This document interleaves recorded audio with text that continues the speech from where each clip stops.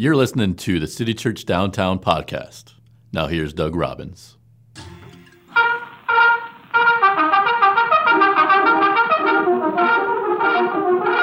Lone Ranger.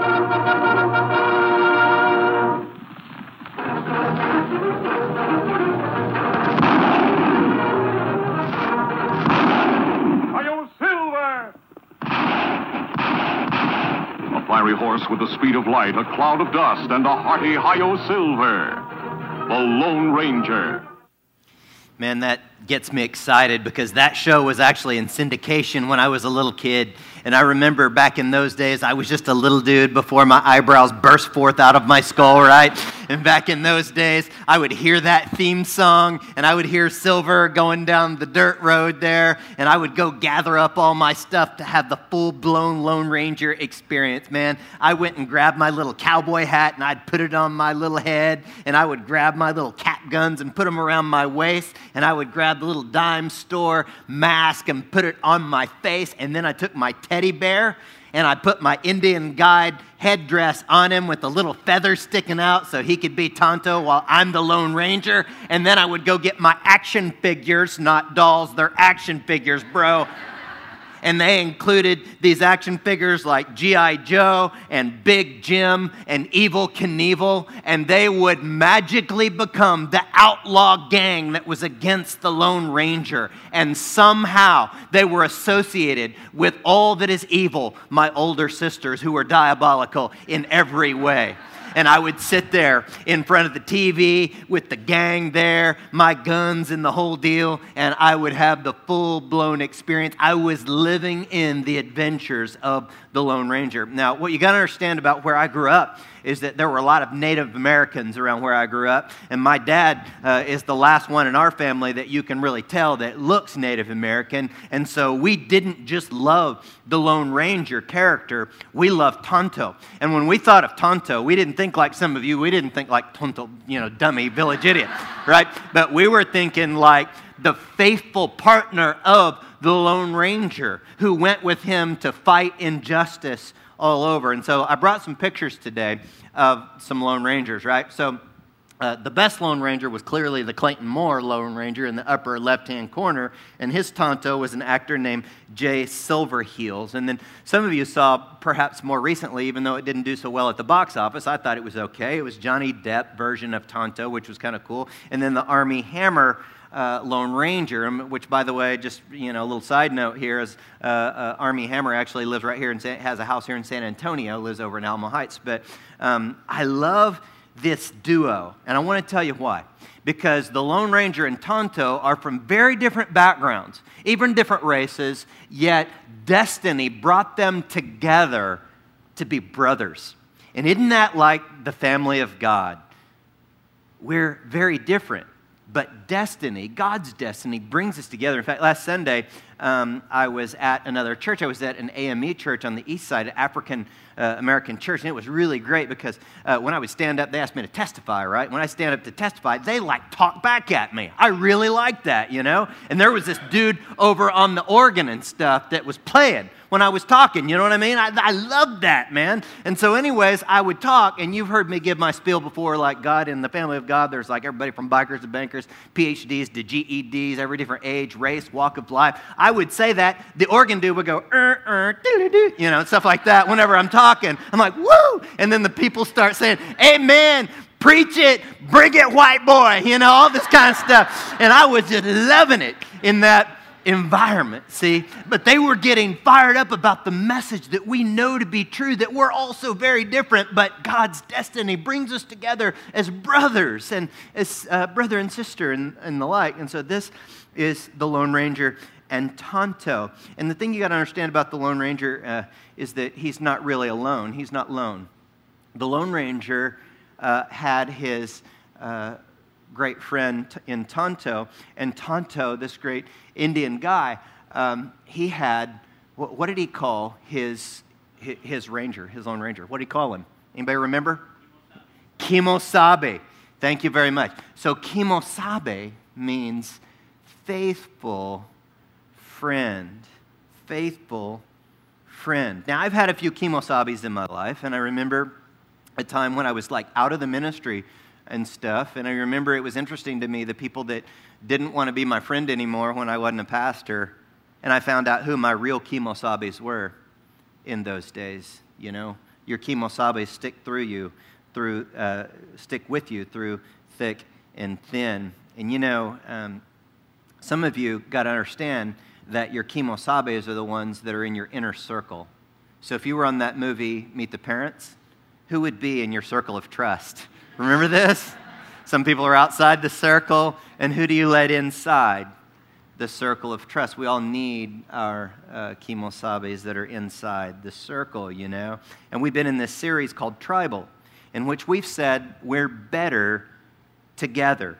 So this series is about us getting into smaller tribes of people, not just being a crowd, but being a community in smaller tribes of people where we're able to get real and get raw about our emotions and what's going on in our lives. And so we're also committed to encouraging each other in our relationship with God, you know, with Jesus, and learning to follow him. And throughout this series, we've talked about a number of different types of tribes. Let me review some of that. There's what we call the church organized tribes, right? That's where it's organized by the church. It might meet in our church facilities. You might have an idea for that, and then you go apply at the back table somewhere to lead one of these groups. You show us your idea and all of that. But then there's also the organic tribes, because sometimes there's no time to get permission, just get busy, right? So we say we don't want to try and control that.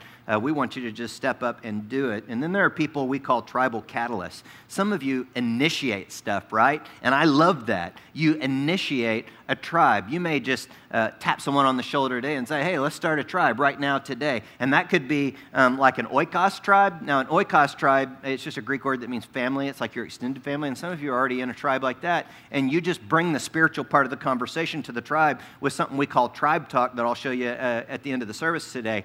But then there's also what we call the flash tribe. That's where you create a little small spiritual group just in the spur of the moment, like a flash mob, right? You've seen flash mobs on the internet, and so you can start a flash tribe, and you just see some people at church today, and you say, hey, you look pretty cool. Let's be a tribe today, flash tribe. It's not a long commitment where you have to meet every week for the rest of your life. It's just, hey, let's do it today. And then you go out to eat after church, right? Because remember, tribes do what? Eat. Thank you very much. Tribes love to eat. In fact, I'm eating after every service, drinking coffee too, so I'm so fired up today. But then we also have like the row tribe, and so some of you like adopt a row. Invite everybody at your apartment complex or your lofts or your neighborhood or whatever, and you fill a row, and then you go out together and eat afterwards, because remember, tribes do what? Eat and drink caffeine all the time. And then there's like the hobby tribe. So some people like to get together and do yoga and work out and do artwork together and this kind of stuff. So there's all different kinds of tribes. But could it be that God wants to bring you a kemosabe kind of a friend from a tribe? In your tribe that you may create, that you may go to, that someone else creates. You might find a kemosabe kind of a friend. Now, some of you have a lot of friends. And I hope today's teaching from the Bible helps deepen those friendships. The next part I'm about to say, some of you are not going to like, because some of you don't really have hardly any friends, let alone a kemosabe kind of friend. And you know what? I hate to break it to you, but that could be your fault, you know? You could be what we call a tribal moocher. You know what a tribal moocher is? The tribal moocher can always suck the vibe out of the tribe, you know what I mean?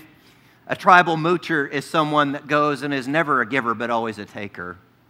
The tribal moocher is the one that never wants to listen but always wants to talk.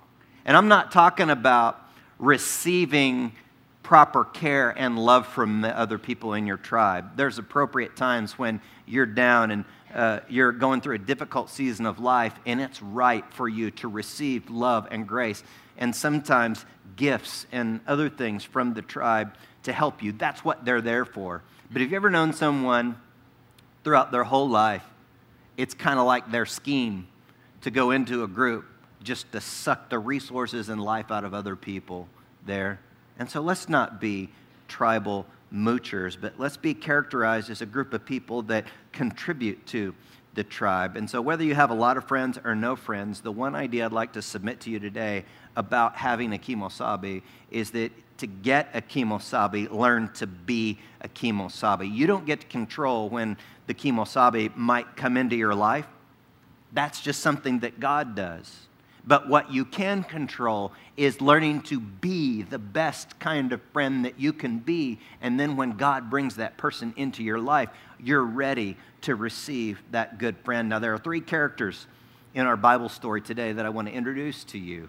The first one is King Saul. King Saul was a great warrior, and he was the king of Israel at this time. He was a handsome man, and many of us believe he may have looked something like this next picture you're about to see. He probably had the long Thor, Fabio-like hair, you know. This is Saul. He was a good-looking man. He stood head and shoulders above other men. But then the second character we're going to see is the king's son. King Saul's son's name was Jonathan. And Jonathan was quite a warrior himself. And Jonathan also was so wise about war plans. His father would come to him to get advice about going into battle. How many of you are so wise that your fathers come to you for advice? And then there is the main protagonist in our story today, and that is David. David had been the shepherd boy who, as a teenager, he had killed the giant Goliath. And the people of Israel started to see David as this rising star in the kingdom. And they actually wanted David to become the king. So the context of our story today is that David's popularity is rising, and so is King Saul's jealousy and control. See, in fact, the people wanted David to be king so much that they created this little chant, this little song, and they would say this: Saul has killed his thousands, but David his tens of thousands. So in the context here, remember, Saul is getting more controlling and jealous, and David is rising as a star. But look at scene 1 of our story. We're going to see the meeting of these 2 kemosabes. And this kemosabe meeting happens in 1 Samuel. Look at chapter 18, verses 1 through 4. After David had finished talking with Saul, he met Jonathan, the king's son. And look at this next part. There was an immediate bond between them, for Jonathan loved David.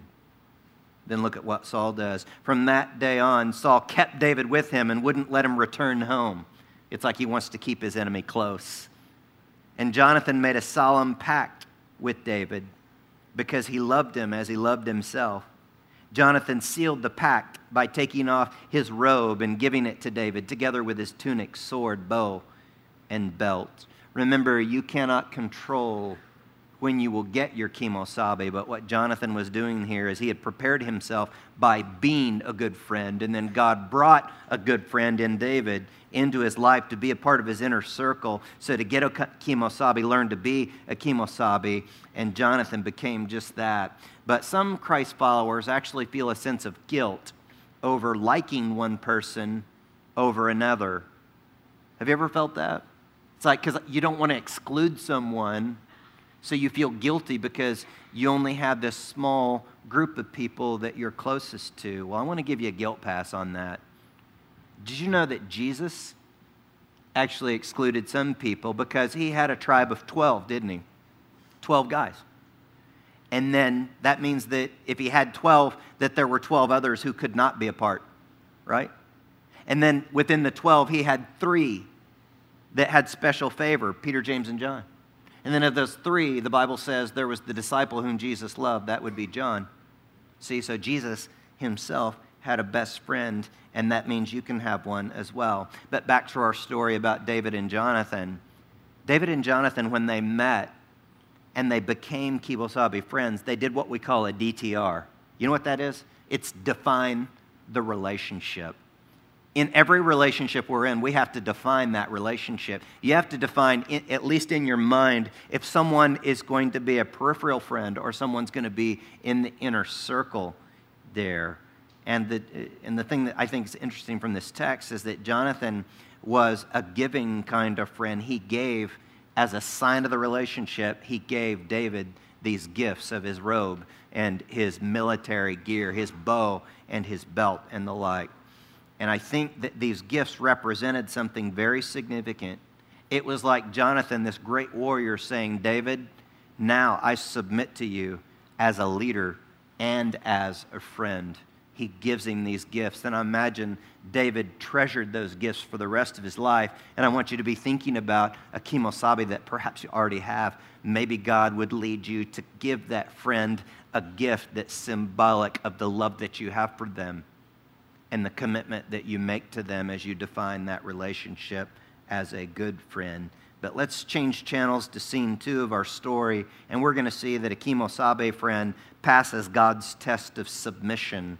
And so the context of scene 2 is that Saul had given orders to his minions to go and kill David because he was so jealous. And so these soldiers went out to kill David. David's on the run, and Jonathan actually had warned David to get out of town so he wouldn't get killed. And now Jonathan has to go and confront his own father, who is the king. So there are times when if you're going to be a kimosabe, you can't just tell your friends and the people in your life everything they want to hear, can you? You have to give them straight truth. You know, the proverb, I think, is wise, Proverbs 27:6, where the author says, wounds from a sincere friend are better than many kisses from an enemy. If you've got a friend that's willing to speak truth into your life, even if you don't like it, that's oftentimes a good kimosabe to have in your life. And next week, we're going to talk about tribal intervention, because in any time you have a tribe of people who gather together, one of the tribal members will get off the path. And if you truly love that friend, you're willing to do an intervention and confront them about the direction of their lives. And so we're going to handle that next Sunday. But let's take a look at Jonathan confronting his own father, Saul, in 1 Samuel chapter 19, verses 4 and 5. It says, the next morning, Jonathan spoke with his father about David, saying many good things about him. The king must not sin against his servant David, Jonathan said. He's never done anything to harm you. He's always helped you in any way he could. Have you forgotten about the time he risked his life to kill the Philistine giant and how the Lord brought a great victory to all Israel as a result? You were certainly happy about it then. Why should you murder an innocent man like David? There's no reason for it at all. So Jonathan's going to his dad and he's like begging with him, you know, Dad, why would you go and hunt down this good man who's only done good things for your kingdom? Why would you do this? This is wrong. With all due respect, Father, you're wrong on this. And what I want you to see there in the text is you can actually see like the respect of Jonathan for his father. He didn't have to get outside of his father's authority that God had created, not only as his father, but as his king. And so he spoke truthfully, but with love and respect at the same time. And the greater miracle here, in my opinion, is that David continued to respect and love his king Saul, even though Saul was hunting him down. Can you imagine how hard that was to do? So I want to show you David's submission to Saul, the anointed king at the time. And in order to do that, I need you to go in the theater of your mind to a cave. Picture in your mind a cave. This cave is called En-Gedi. And it's the place where David and his small tribe of friends were hiding out as they were on the run. They were hiding, huddled up in this cave. They didn't know where Saul and his men were, but they knew they were close tracking them. And meanwhile, Saul has to go relieve himself. And so to get a little privacy, he leaves the rest of his group. He comes into this cave and he's relieving himself while David's men and David are standing there. First, they probably laugh just a little bit. And then the guys are telling David, hey, there he is. God put him right here in front of us. Dude, shank him right now. Take that guy out, because if you'll take him out, then we won't have to keep running like scared animals. And David says, no, I'm not going to kill him. But David was a little bit on the naughty side, right? And so he sneaks over there by Saul, and he gets so close that he cuts off the corner of Saul's garment. Now, this whole story in the cave brings up a couple of questions in my mind. Question number one, if David and his men were talking, how come Saul didn't hear them?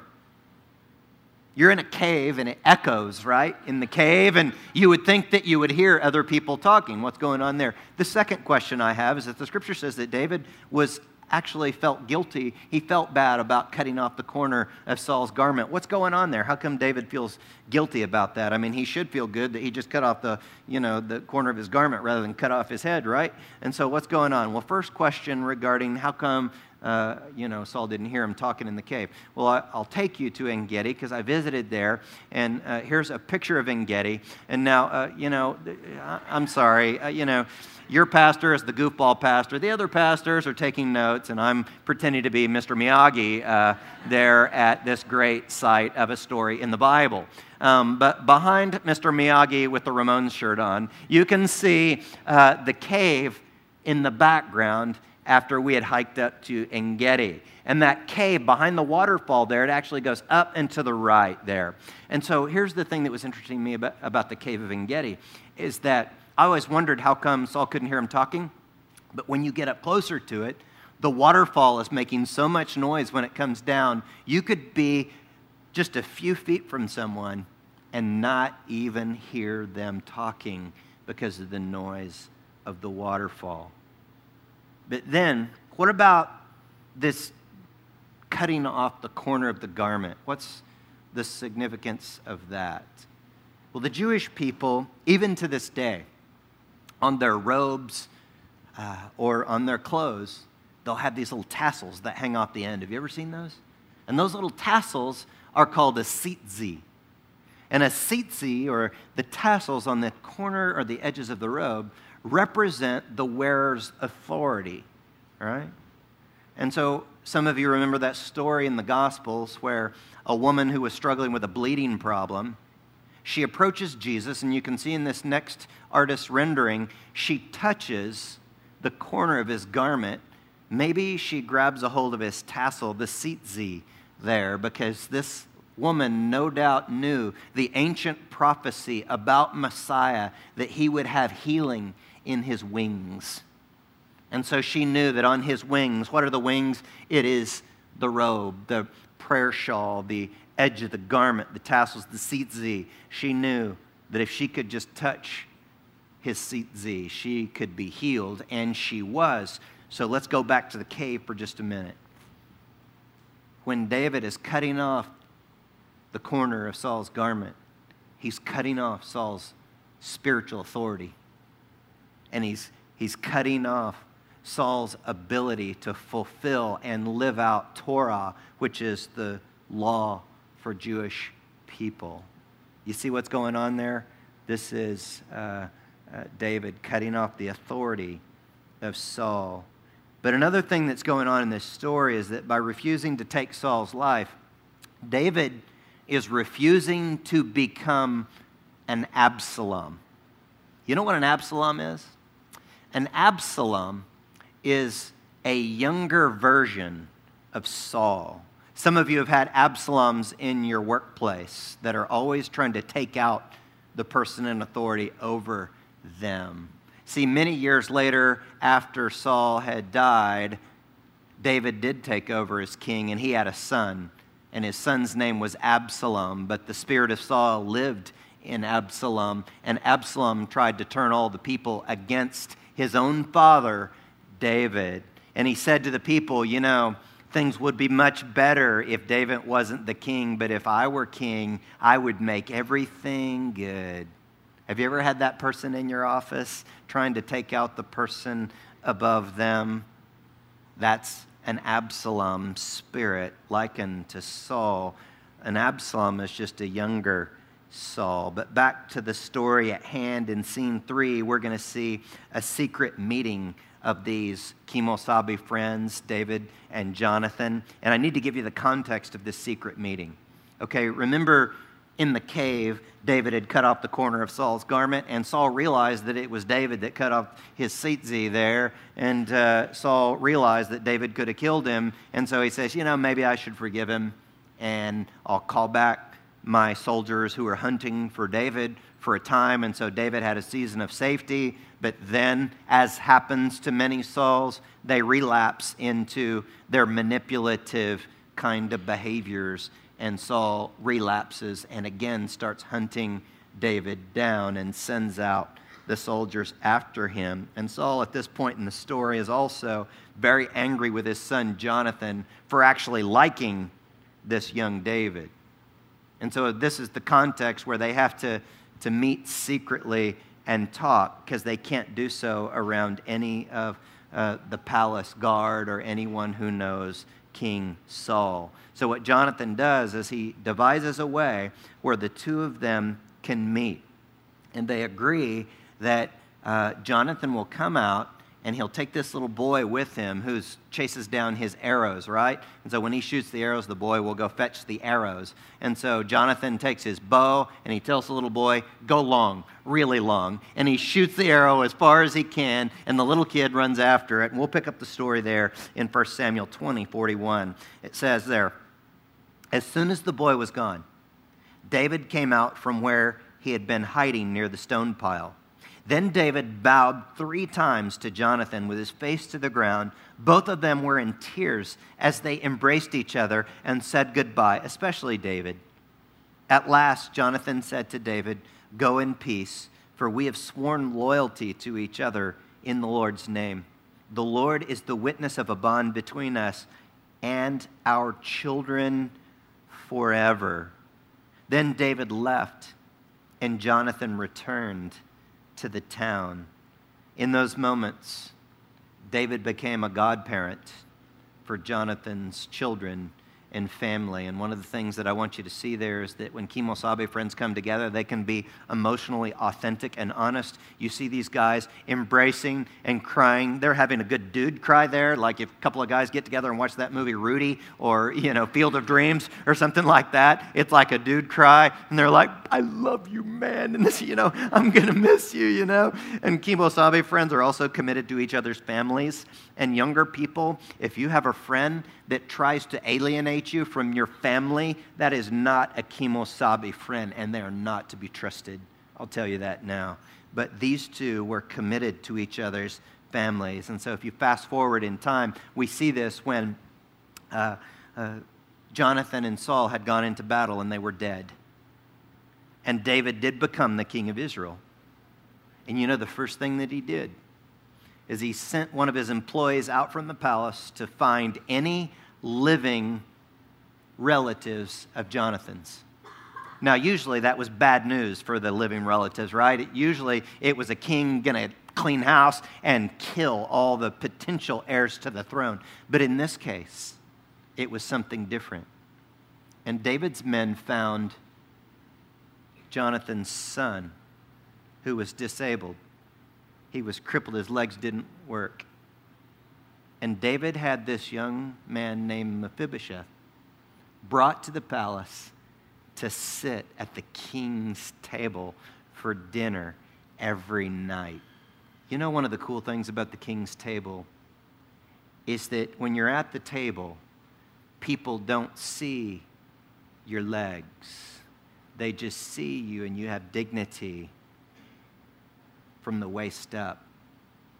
And one of the things that you'll see in the scriptures about a Kimosabe kind of friend is a Kimosabe always makes a place for the broken at the table. Isn't that good? There's always a place at the table for someone who's broken, and that this culture, this evil culture that discards people who they think are broken, Kimosabes welcome them to the table. Our tribe is a tribe of brokenness. We're all broken at some level, are we not? So let's create those spaces at our tables. Throughout the years, I've constantly referred to this one great theological work that made a big impact on me, and it's a great, deep theological work that helps us see Christian community and tribal living. And it's the great theological work called Finding Nemo, okay? So in this first picture, you're going to see one of my favorite characters of Nemo's fish tank tribe. You see that guy up there? His name was Gil. You remember Gil? He was kind of like the maverick leader of the fish tank tribe there. And the thing that was interesting about Gil is he was a little rough. He had some scars, because Gil came from the ocean. He was a wild fish that came from the ocean. He was brought into the tank, and his whole life he was plotting and scheming how he might be able to get out of the fish tank and back out into the wild, back out into the ocean there. And he kept trying to teach the other fish how they might be able to somehow get out of that tank and get into the ocean together. But then if you change channels, meanwhile, you've got Nemo's dad, whose name was Marlin, and he had a Kemosabe friend as well. And that Kemosabe friend was Dory. Remember Dory? She was the friend that was willing to face the sharks with him and go through thick and thin. In fact, in another scene, they had to go through a field of jellyfish together. And Dory almost lost her life in that experience because she was willing to stick by her Kemosabe friend on their mission to save little Nemo. So back to the aquarium tribe just for a minute. They were actually able to get free and get out of the fish tank and back into the ocean. And the beautiful thing is they did it together. Didn't they? They did it together. And Nemo was finally reunited with his father and his father's Kemosabe friend, Dory.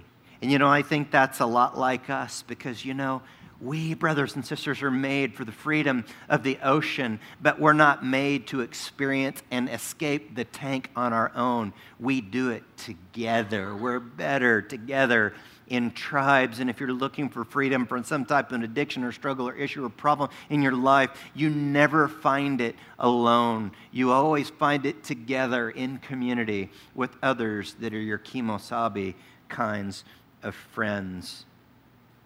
As we think back to the story of David and Jonathan, I've always been so impressed by what Jonathan was willing to give up for his friend David.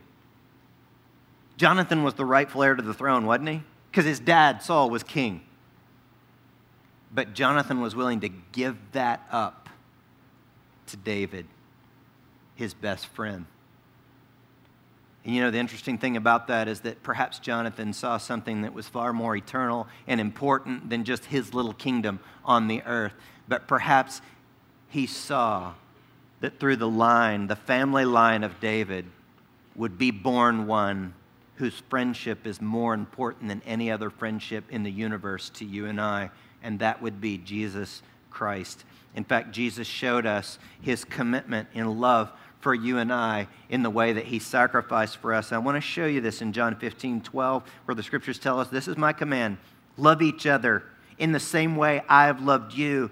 And look at this next part. This is one of the most beautiful parts of the text there. He says, there is no greater love than to lay down one's life for one's friends. This is Jesus.